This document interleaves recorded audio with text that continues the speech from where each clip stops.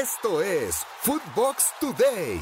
Messi ya es jugador del Paris Saint-Germain. Lionel Messi viajó junto a su familia a París para firmar con el PSG.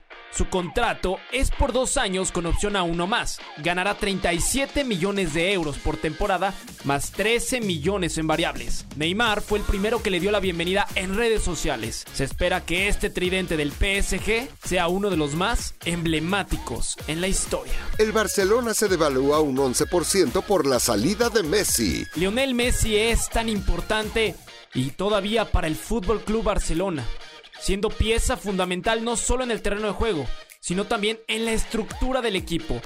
El cuadro catalán se devalúa un 11% por la salida de su más grande futbolista en la historia. Lo mejor de Footbox.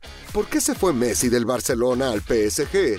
Rafa Márquez Lugo y Fernando Ceballos tienen información exclusiva en Eurofootbox. Es únicamente un tema económico. Messi dice, acepté rebajarme mi salario al 50%, ¿no? Y entonces todo el mundo dice, bueno, ganaba 50, iba a ganar 25. No es así. A veces se nos olvida que el contrato de Messi tenía bonus, que su salario llegaba hasta casi 80 millones de euros al año. Messi estaba dispuesto, eso sí, a prorratear el pago a 5 años, ¿no? Que fue lo que buscó el Barcelona. Era imposible. En Modern Soccer, Juanjo Buscalia estuvo con André Marín y el ruso Brailovsky con más detalles de la llegada de Messi al PSG. Creo que PSG tiene recursos como para necesitar de Messi que le dé el salto de calidad, que aparezca en determinados momentos, que no sea Deportivo Messi, sino que Messi sea uno más de un buen equipo, que creo que fue lo que, por ejemplo, logró Scaloni y por eso ganó el título que ganó con la última Copa América.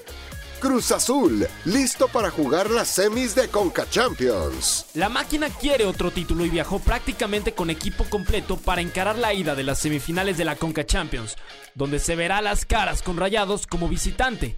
Las únicas bajas serán José de Jesús Corona, Luis Ángel El Quick Mendoza y Adrián Aldrete. Lo mejor de Footbox.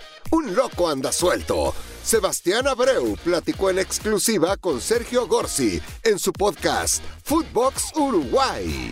A Iniesta le dieron descanso, ¿no? A Maradona le dieron descanso. A Messi, bueno, es el nuestro. O sea, a veces nos cuesta a los uruguayos ponerlo en ese nivel, que es en el nivel que tiene que estar. El Neymar, el Messi, el James Rodríguez de Colombia, es el Suárez de Uruguay. El Potro Gutiérrez es una voz autorizada para hablar del bronce de la selección mexicana en Tokio 2020 y estuvo de visita con Rubén Rodríguez en su podcast La Sombra del Mundial. A México le hace falta también ese resultado importante a nivel mundial. ¿Para qué? Para que todo eso, toda esa rueda de mercadotecnia se eche a andar como debe de ser, o como lo hacen ya potencias como Brasil, como Argentina, como Uruguay.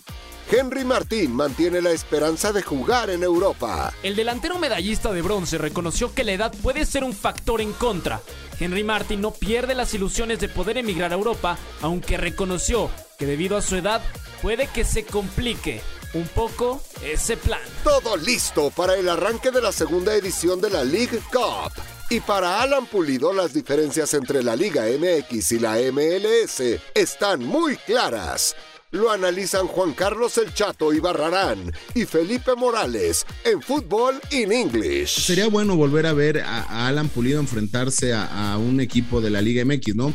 Tanto que habla Alan Pulido, ya sacó a sus declaraciones y lo que habla Alan Pulido.